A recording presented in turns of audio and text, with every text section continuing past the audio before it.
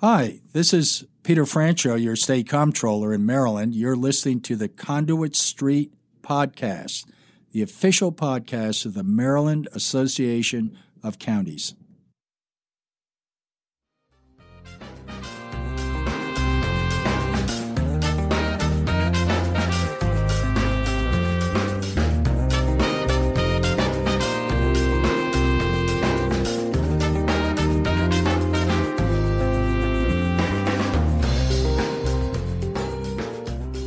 Hello and welcome to the Conduit Street Podcast. Kevin Canale here with Michael Sanderson. Michael, how are you today? I'm doing fine, Kevin. Glad to be back. Glad to have you back. Natasha did a fantastic job, as always, last week, but always glad to have you back in the chair. I know. I had a little bit of FOMO, I got to be honest. I'm sure you did. We certainly missed you. But today on the podcast, we're going to talk about what is on Marylanders' minds. We'll break down the books, and we'll talk about Kirwan, both process and substance. Michael, let's first get into the Goucher poll. This is always something that I really look forward to. The Goucher poll is conducted by Malia Cromer. She runs the poll. This is from Goucher College. And what are your thoughts about this poll? I know you look forward to it as well. Sure. I think everybody in politics and policy does. It's good to have a polling outfit in the state. So, I mean, we're used to getting input from national polls, and you read things from the big newspapers and stuff like that. But Goucher College does this, this effort.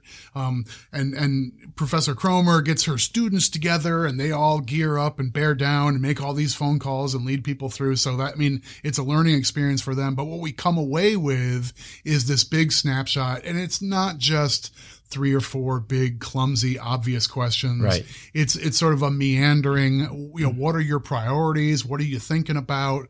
What do you think about this issue of the day? Things out of the headlines. Looks at political leaders and what are you thinking about at the national level, at the state and local level, and so forth. And then there's always a few sort of punchy, humorous things tossed in there too, and I like that as well. Right. So you can look at the poll as a whole online at Goucher College poll. But we've looked through all of these poll questions, Michael, and the results, and we've picked out a few things that we think are really interesting.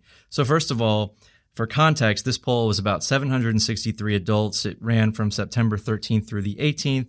Has a margin of error of 3.6%. We have to point that out because we're poll nerds, right? Yes. And I mean, so, and there are always people, like every time there's a poll or something of that nature, there's going to be the response from somebody who says, well, no one called me. Right. So how can this be valid? How can you only talk to a few hundred people? And let's see, let's take what could be a 20-minute segment and just say math.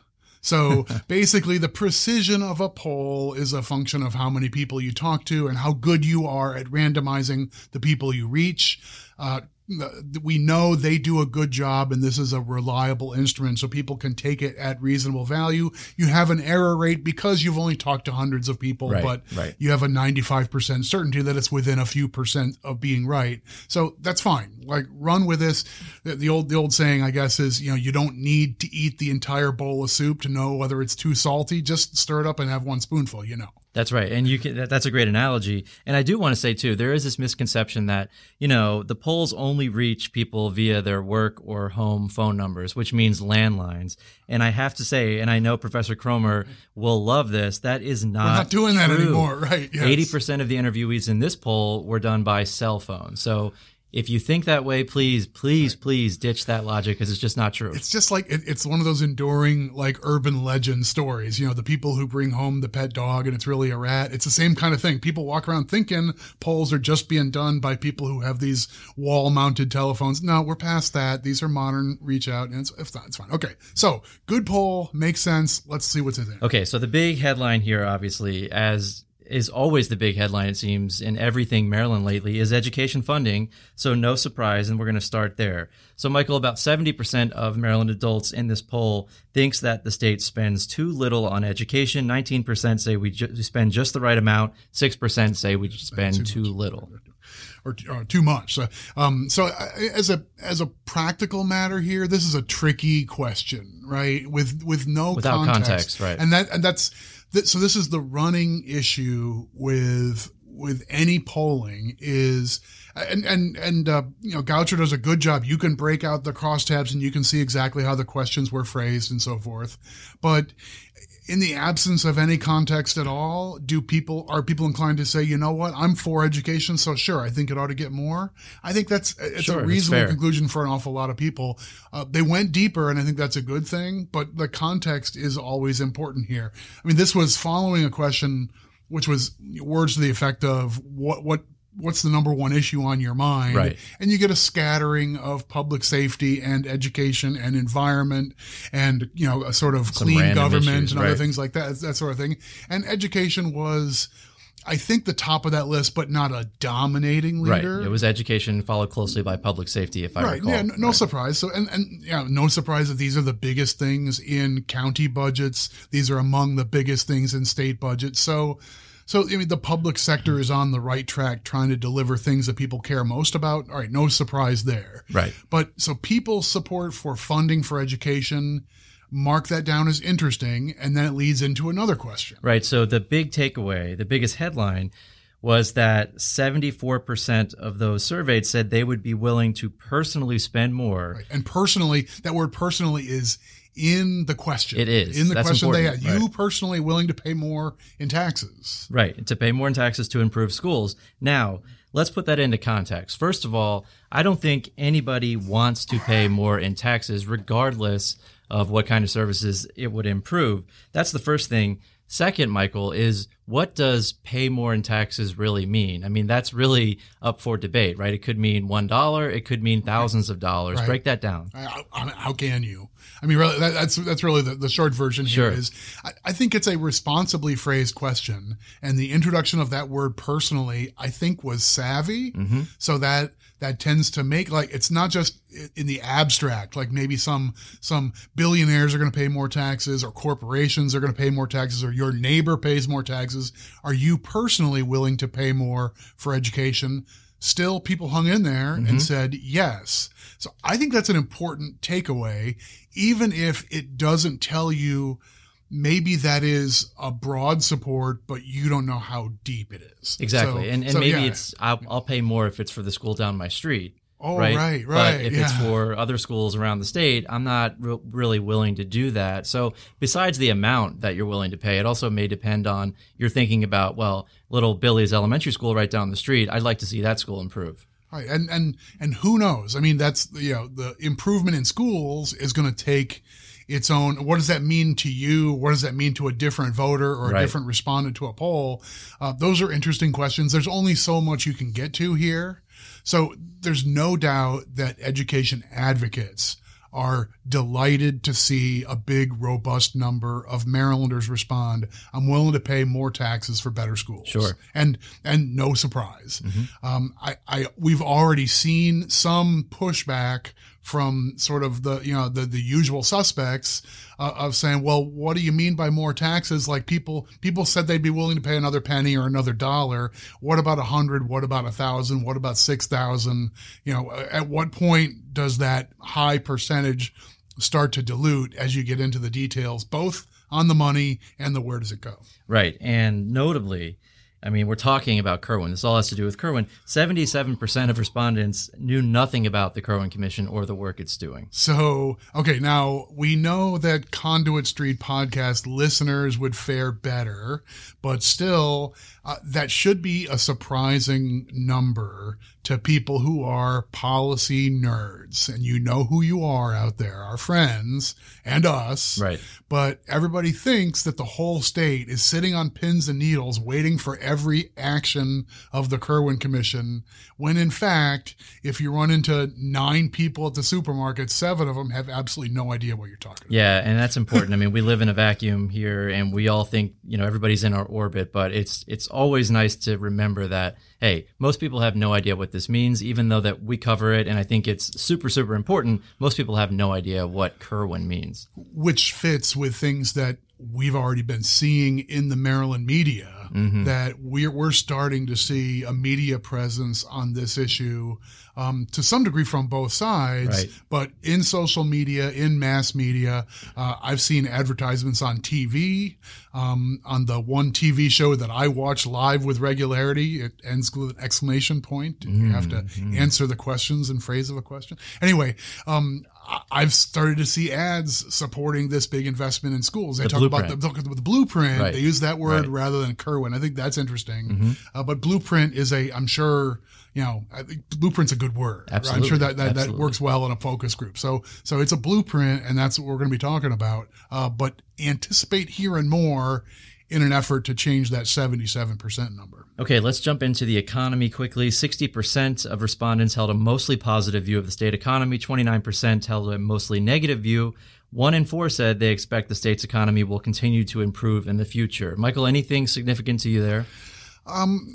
There's no reason to expect the general public to be experts on the economy. So to some degree, these questions get really close. In my opinion, these questions are almost a proxy for generic approval rating. And we'll get into specific approval ratings. But to me, what do you think about the economy?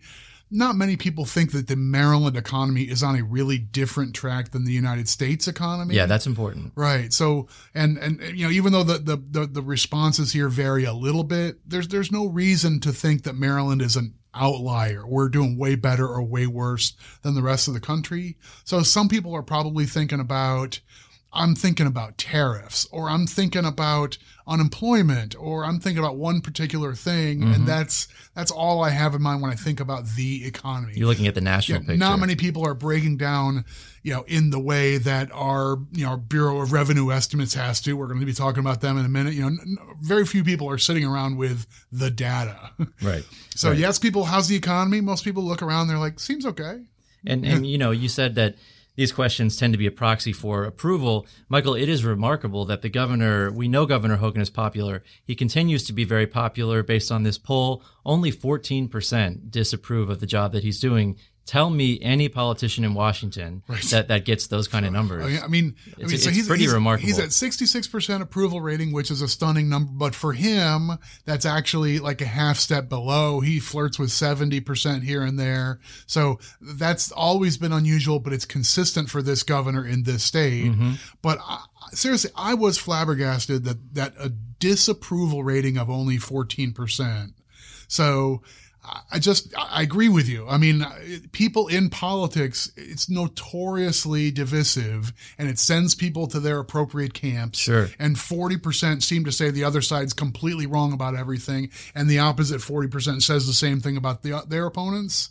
And here you've got almost everybody in Maryland says, you know what, this governor, I'm not willing to put a knife in that guy's back. Right. A pox on all their houses except Larry Hogan. It's remarkable, It is, and those numbers continue to be very high. And Michael, finally, there's always a great question thrown in here, and this one is about what kind of season do Marylanders prefer? I agree with these results, but let's talk about that a little bit. So there's a little bit of back and forth with Professor Cromer and some of her social media followers that led up to this. I think she's inclined to put a punchy question like this onto the poll every year, a couple things like this. So she wanted to tease out what seasons do people like. Big surprise. What do you think? Fall comes in? Fall is for me. Yeah, absolutely. You like the fall? I do You're like a fall the fall. guy? I do like Is the it fall. because summers here are too warm for you? There's a lot of factors. I like the fall in general. I also like football. It's a great time for sports. But yeah, the weather, of course, and leading into the holiday season is always fun for me. So all good. I don't like the winter. It's too cold, and the summer's too hot. Yeah, that works. But 44% of Marylanders say, a plurality says that their favorite season is indeed fall. I'll take winter. So you're 10%. You're the 10%er. Bring the session back in. I'm a masochist. So that is obviously for me. Yeah, bring the session back. So we'll give you that. So 10% of folks have winter as their favorite time of year. 21% prefer summer. Okay, so Michael, let's talk about revenue forecasting, and let's open up the books here. All of this really does, all roads lead to Kerwin. We talked about the poll. That's the big news there. And when we talk about revenues and why these are so important, this is how we pay for things like education. So if your revenues are down or if you have a bad forecast, that really affects what you're able to do fiscally in the years to come. Yeah. So what's our fiscal footing for whatever the priorities might be? And I mean, we're thinking about this in the context, we're sort of on the heels of maybe the most talked about session at the summer conference we held just a few weeks ago was a group of financial people, including the state's lead economist, right, with a couple of county budget managers. We did a session, talking about are the counties facing a perfect storm financially? And part of the theory was, is there softness in the economy that might mean weakness in revenue structures? Is there possibly a looming problem with a structural deficit with the state? We know that that's sitting out there as well. And right, then the possibility of taking on a new spending obligation. Where are we relative to that stuff? So this fits right into that. Every year in September, the state's Bureau of Revenue Estimates, that board sits down with the professional staff and they sort out, you have to have an official number for what we forecast revenues to look like. Everybody needs to balance to that number. By September, you've closed the books on the fiscal year that ended on June 30th. Mm-hmm. So by September, you sort of have the data from last year and you want to update what your growth projections are. So this happens every September. It's not necessarily a monumental big deal, but it's an opportunity to put things in more focus. Well, I mean, some people, so that the Bureau and the Board of Revenue Estimates did vote to write up the revenue projections for fiscal 20 by $130 million. And some people will look at that and just, happy toss days the are here confetti. again, right? Yeah, good news. Very good $130 news. million sounds like a lot of money, too. It does, right? but of course it's a drop in the bucket when you're looking at the state budget. $20 billion state budget, right? Right. So that's important. We'll get to that in a second. The board also set its first official revenue projections for fiscal 21 at $19.1 billion. That's a 1.9% increase over the current estimate for fiscal 20 revenues. So, Michael, we talked about writing up revenues, and that sounds like a great thing, but it's important to remember that while overall revenues are up, that is largely a projection of a strong tax year in 2018, and it's not necessarily indicative of any sort of long-term growth. Right. So the fiscal year we just wrapped up, fiscal 2019, once you close the books on that, you look at everything. And one of the things we noticed is there was a bump in income taxes from people doing one-time stuff, notably cashing out stocks in the stock market or real estate, places where they had capital gains. Mm-hmm. And one thing we know in the revenue forecasting business is a person who has a job this year, that's the kind of stuff you can more or less safely predict that next year she's going to have a job again and probably will be earning comparable wages next year to this year. Right. But stuff that comes from, hey, I sold my business or I made a stock sale or I sold a hotel, you don't expect that person to have another hotel to sell next year for the same amount. You don't book that really in your base that you expect to carry forward. Right. Capital gains is the hardest to forecast. Yeah. It's because it just relies on human behavior, and you don't really know what people are going to do when it comes to stuff like capital gains. Right. So basically not every penny counts the same when you're looking backwards. And that's part of the mixed message in this forecast. So people who just read the headline, they're like, oh, $130 million to the good. That sounds great. We're writing up revenues. Things must be better than we thought. And the answer is kind of, yeah, but. Right. Yeah, but. I mean, we know that there was a big tax bill in Congress that definitely impacted folks with capital gains and how they reported their income and whether or not you took the standard deduction right. or you itemized your deduction. So we've talked about that before. We also know that there was a Supreme Court decision, South Dakota versus Wayfair, that allowed states to collect tax revenue from remote online sellers. And right. obviously, Michael, that also influenced these numbers. Yeah. And everything is propped up sort of because of those two. And that's mostly what we're talking about here. That's why those numbers came in higher. So if you're listening as someone who is interested in the state of the state budget, is everything okay? Is this good news? Is this going to solve that structural deficit problem that we've been hearing about? I think the short answer is probably like a little bit. If we were coming into FY20 and thinking about building the FY21 budget come January through April ahead, then if the FY21 budget might have been looking at an $800 or $900 million structural problem, maybe 100 of that is gone. This helps. So instead of 8 or 9, maybe it's 7 or 8. But that's the dimension that you ought to be thinking about. It probably still is the kind of setting where the governor may have to make some tricky decisions on what he proposes in his budget plan, even just for the coming year, not just as a multiple year thing, but just to make the FY21 budget work. And when the legislature sits down and the Spending Affordability Committee comes up with its guidance on spending, frequently they look at the that structural deficit. There very well may be some challenging things ahead for this budget year ahead. Yeah, and when we look at economic reports and indicators, we do see slow wage growth and otherwise tepid sales for sales and use tax, and that's all important because that means revenue for the state, and that means that we can pay for more things and start to chip away at that structural problem. Right. So talking revenues can get tedious, but as a practical matter, the health of the local economy, people having jobs and earning wages, and ultimately that means they pay income taxes, and then they feel liberty to do things like buy a house or buy a refrigerator, buy a car. Right. And those generate the revenues that we use to operate government. So, the functions of government are sort of dependent on the economy, and the state feels it pretty quickly. Income tax and sales tax are by far number 1 and 2 in what powers the state budget. Right. And both of those, they feel it pretty quickly if the economy starts to slow. Counties a little less so because property tax is our number 1, and that's sort of phased in and more gradual. Yeah, so a couple things. I know we can get really deep into the weeds. Careful. I know. Our listeners like that we're in the weeds, but there's probably a limit to that. But what do you pull out of this? So I think number 1, we see that the job mix of our labor market is certainly shifting. Lower wage industries are accounting for more of total employment, and actually employment growth in our highest wage industries shrank in 2018, and that's the information sector, federal government, finance services. We've actually seen all of those industries contract in terms of employment. Okay. And then we also know that the baby boomer generation, they're retiring over the last several years.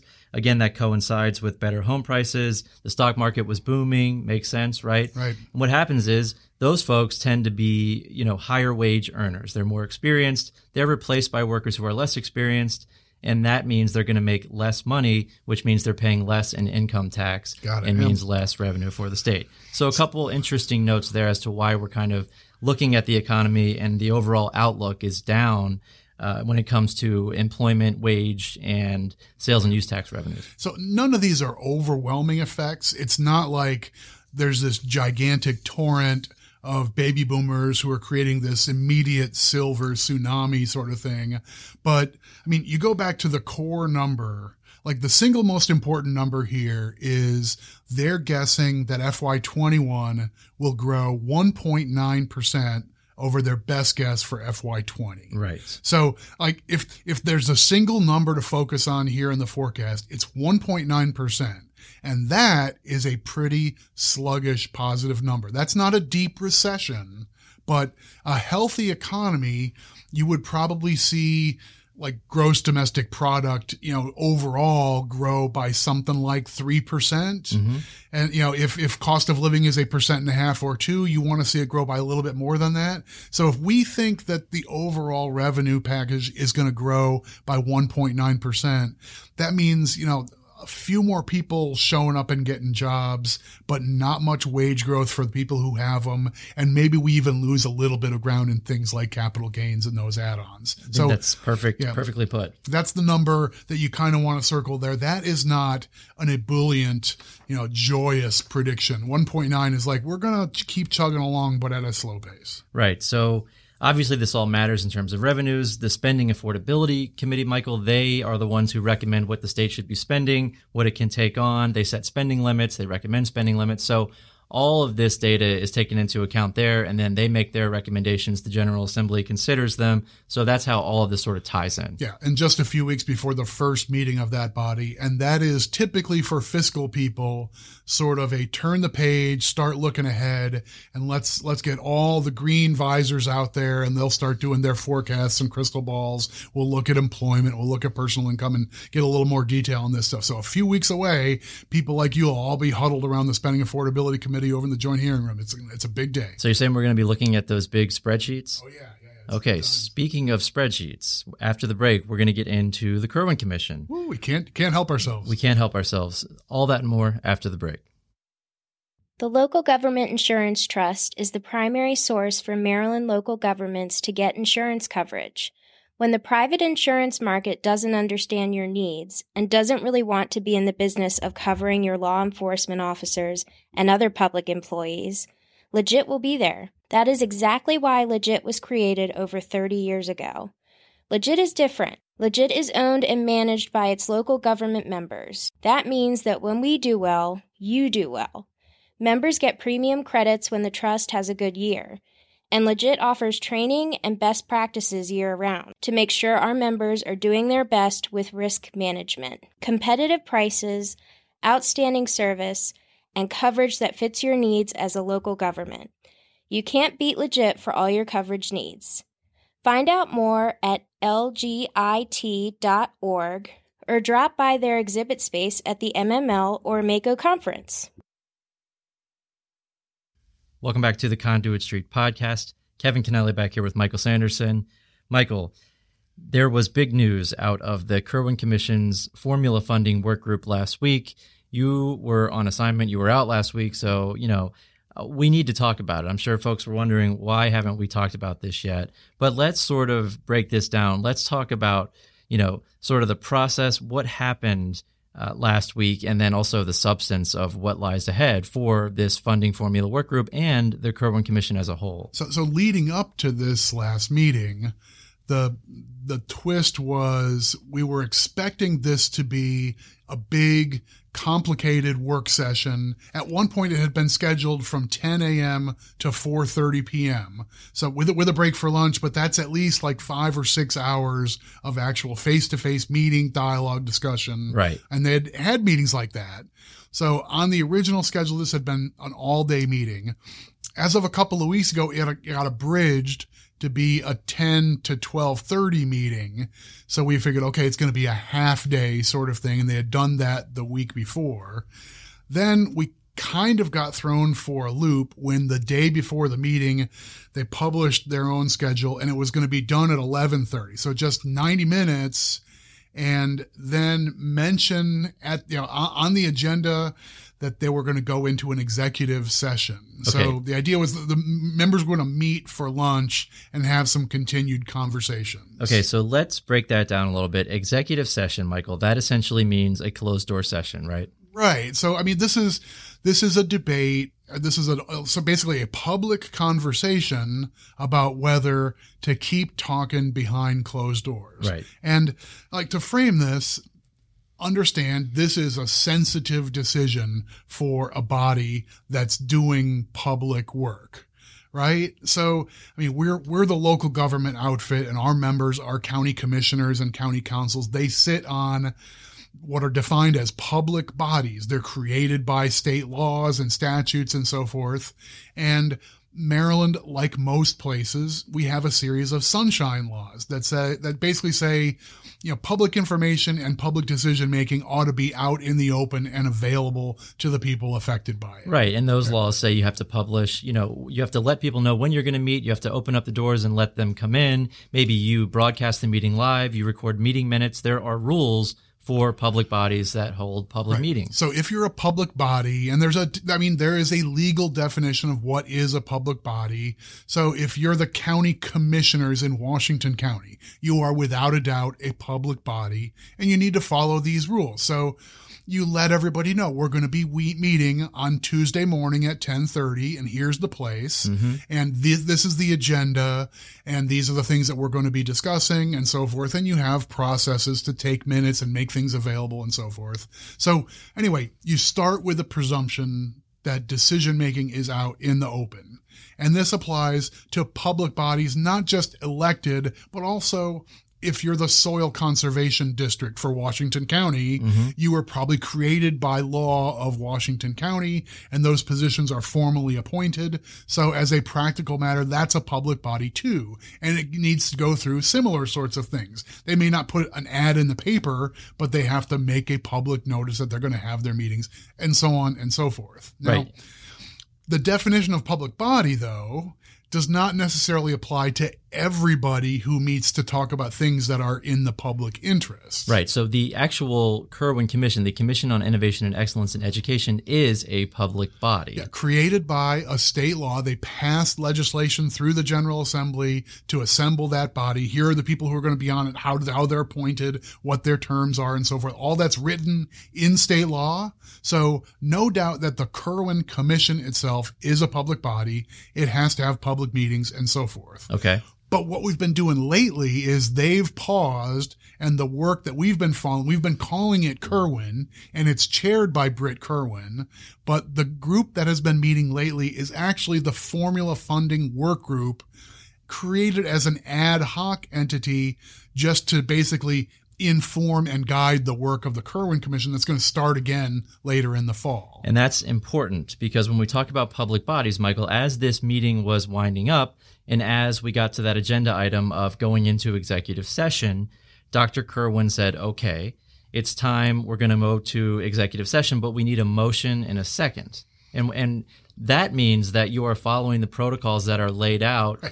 If you're a public body and you want to go to public session, there are rules you have to follow. There are a specific set of circumstances that would allow you to go into closed session. So getting a motion in a second, you are following the rules for, okay, we want to go into closed session, but we need to check these boxes. Here's the checklist. First things first, we need a motion and a second to do it. Right. So this isn't obvious, but it does make sense that if you are a public body, the law says there are circumstances where you may need to talk about something that is private. Understandable. So if you're the Dorchester County Council and you're talking about employee discipline or settling a lawsuit or strategy on something like that, then that conversation you ought to be able to have collectively, but without the reporter in the room who would be able to portray, well, you know, they've decided they'd be willing to settle for $200,000, but they're only going to offer $50,000.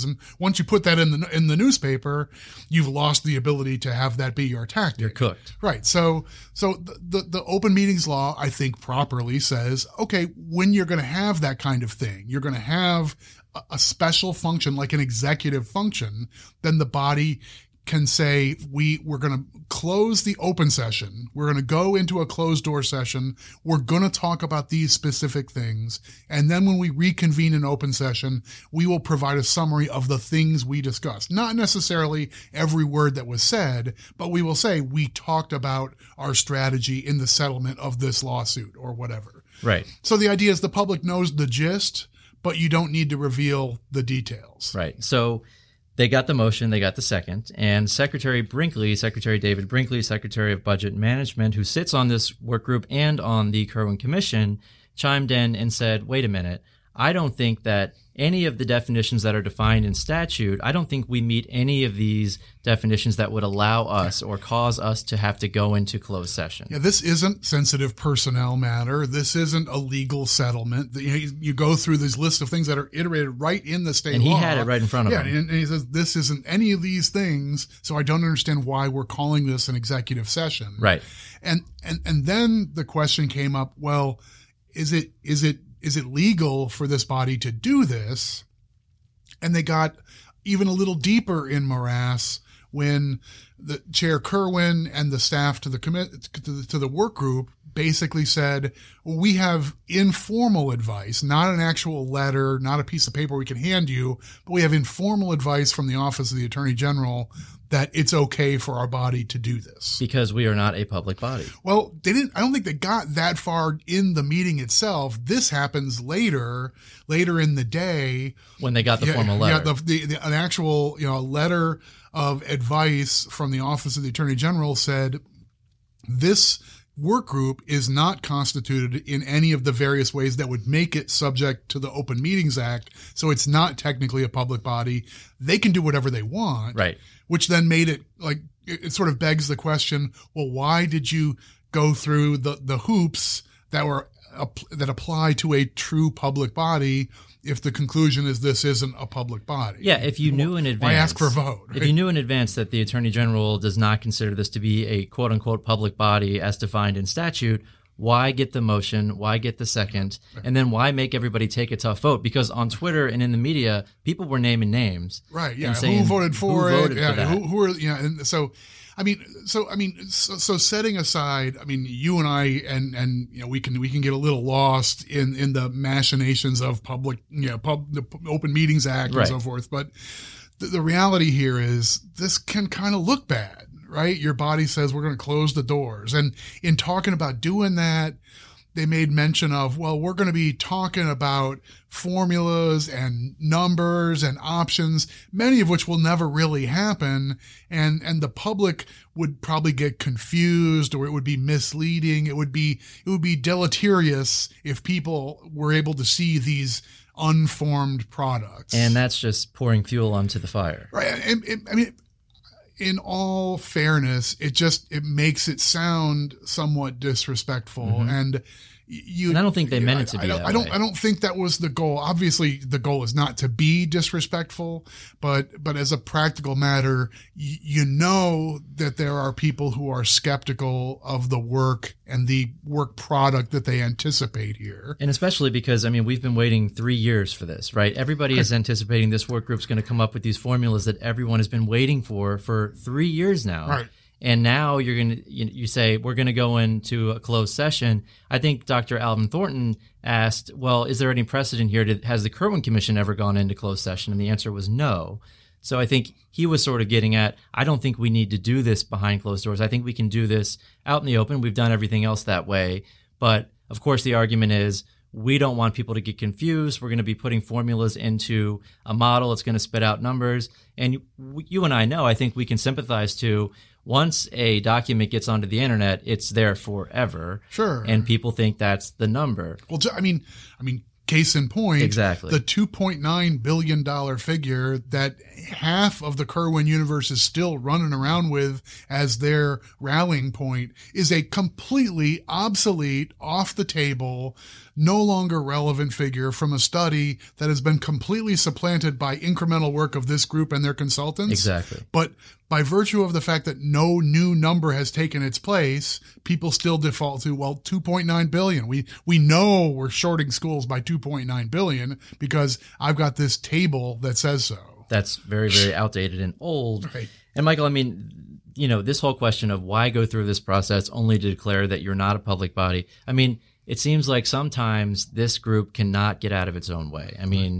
They're doing very, very important work. We know they're working very hard, but this is just puzzling. Whatever your thoughts about what they're going to recommend, right, whether you think this is a great idea or not, the whole process doesn't need the extra sideshow. And that's what we got a week of. So social media has been littered with people talking about backroom deals and, talking about, well, who's raising money to do this and so forth. So, this has taken on its own life, and it's unfortunate. So anyway, talking about both substance and process, part of it has been now there's a debate about the process as well as a debate about the actual debate. Exactly. And that doesn't help things. But to be fair, Michael, I know the initial reaction from a lot of people was they're back there talking about how to pay for it, right? And when some people think about how to pay for it, they think that behind those doors, they're talking about what taxes need to be raised and, we're going to do this to the sales tax. We're going to do this to the income tax. But to be fair, that's not necessarily, it's not what they're talking about, right? It's not at all what they're talking about. And if we do nothing else, we should do our best to try and set that straight. Yes. So if you've come to this podcast trying to learn more about what's going on with the Kirwan Commission, if nothing else, understand that the Kirwan Commission is not going to recommend anything with revenues. That's not their job. So this is not their job. They were not asked to. It's not that they're shirking their responsibility or they're dodging this. What their job is to make recommendations on what the next phase of Maryland's commitment to education ought to look like and how it ought to be done and what things should be focused on and where you should be spending money and how you change our funding formulas to reflect all of that. And perhaps the most politically sensitive and sensitive in general portion of that is state and local cost shares and how you split up these costs among the 24 jurisdictions, how much the state is going to pick up and how much you're going to ask the counties to pay. Right. So two giant questions. And I mean, forgive us because we're both grinding our teeth over this. This group started its meetings in September of 2016. That means it was the fall of 16, and they took a break for the 17 session. All through the 2017 summer and into that fall, that was the year we realized, okay, they're not going to be done. It was the fall of 2017 that on our podcast, we were making the call, they're not going to be done in time for a bill in the 2018 session. Seems like yesterday. We were the first ones to put a pin in that. Right. And it turns out we're now looking at the 2020 session to have this real conversation. But two fundamental questions we've been waiting and waiting and waiting for. And that is, okay, how much of this is state and how much of this is local? And then how does this get spread across jurisdictions, particularly differently from the way things are done today? Right. And those are questions 1 and 2 that everybody wants to know. And when this funding work group has had these clever conversations about people saying, well, sure, I want to see the numbers before I tell you whether I think everything's a good idea. That's what they're talking about. They want to know, what's this going to mean to the schools in this jurisdiction? What is it going to mean to the taxpayers in that jurisdiction? I mean, that's exactly what everybody is waiting for. And we're still waiting. And, I think it's important to point out, I mean, we've been talking about $4 billion. People are so used to hearing that figure. I think it's hard to digest until you see what the actual number means for your jurisdiction. And then you start to look at, well, what are we going to have to do to raise that revenue? And what services may we have to cut? Right. That's why it's so important to get these numbers and to see that spreadsheet of how this affects each individual jurisdiction, because you can talk about $4 billion all day, but until you see the actual number for your jurisdiction, that's when you can really start to understand what it means. Yeah, I think so. So we know that that's what's supposed to be coming. It was a little surprising to see this last meeting of the funding work group get abridged the way that it was. Okay, fine. We can live with that. So now where are we? Okay, let's see.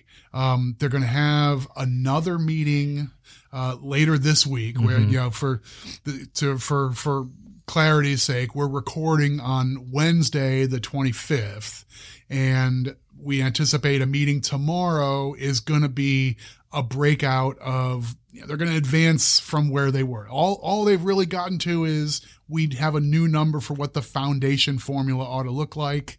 They got a little more detail on retirement costs, but basically that's not going to change the numbers much. So you're saying we're not going to see that number we were talking about earlier of what it means for each jurisdiction. Most likely we're not going to see that this week. We thought September 26th was going to be the circle the date day. Well, initially that was the final decision. That was meeting. Originally final decision. They've since extended their schedule. They now have scheduled a meeting on October 8th, and now that is circle the date day.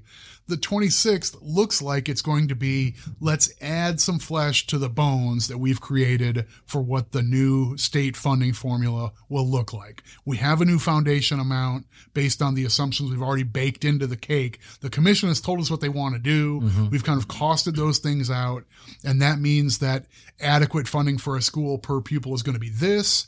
Now we can build the add-on stuff for compensatory education and the other add-on components.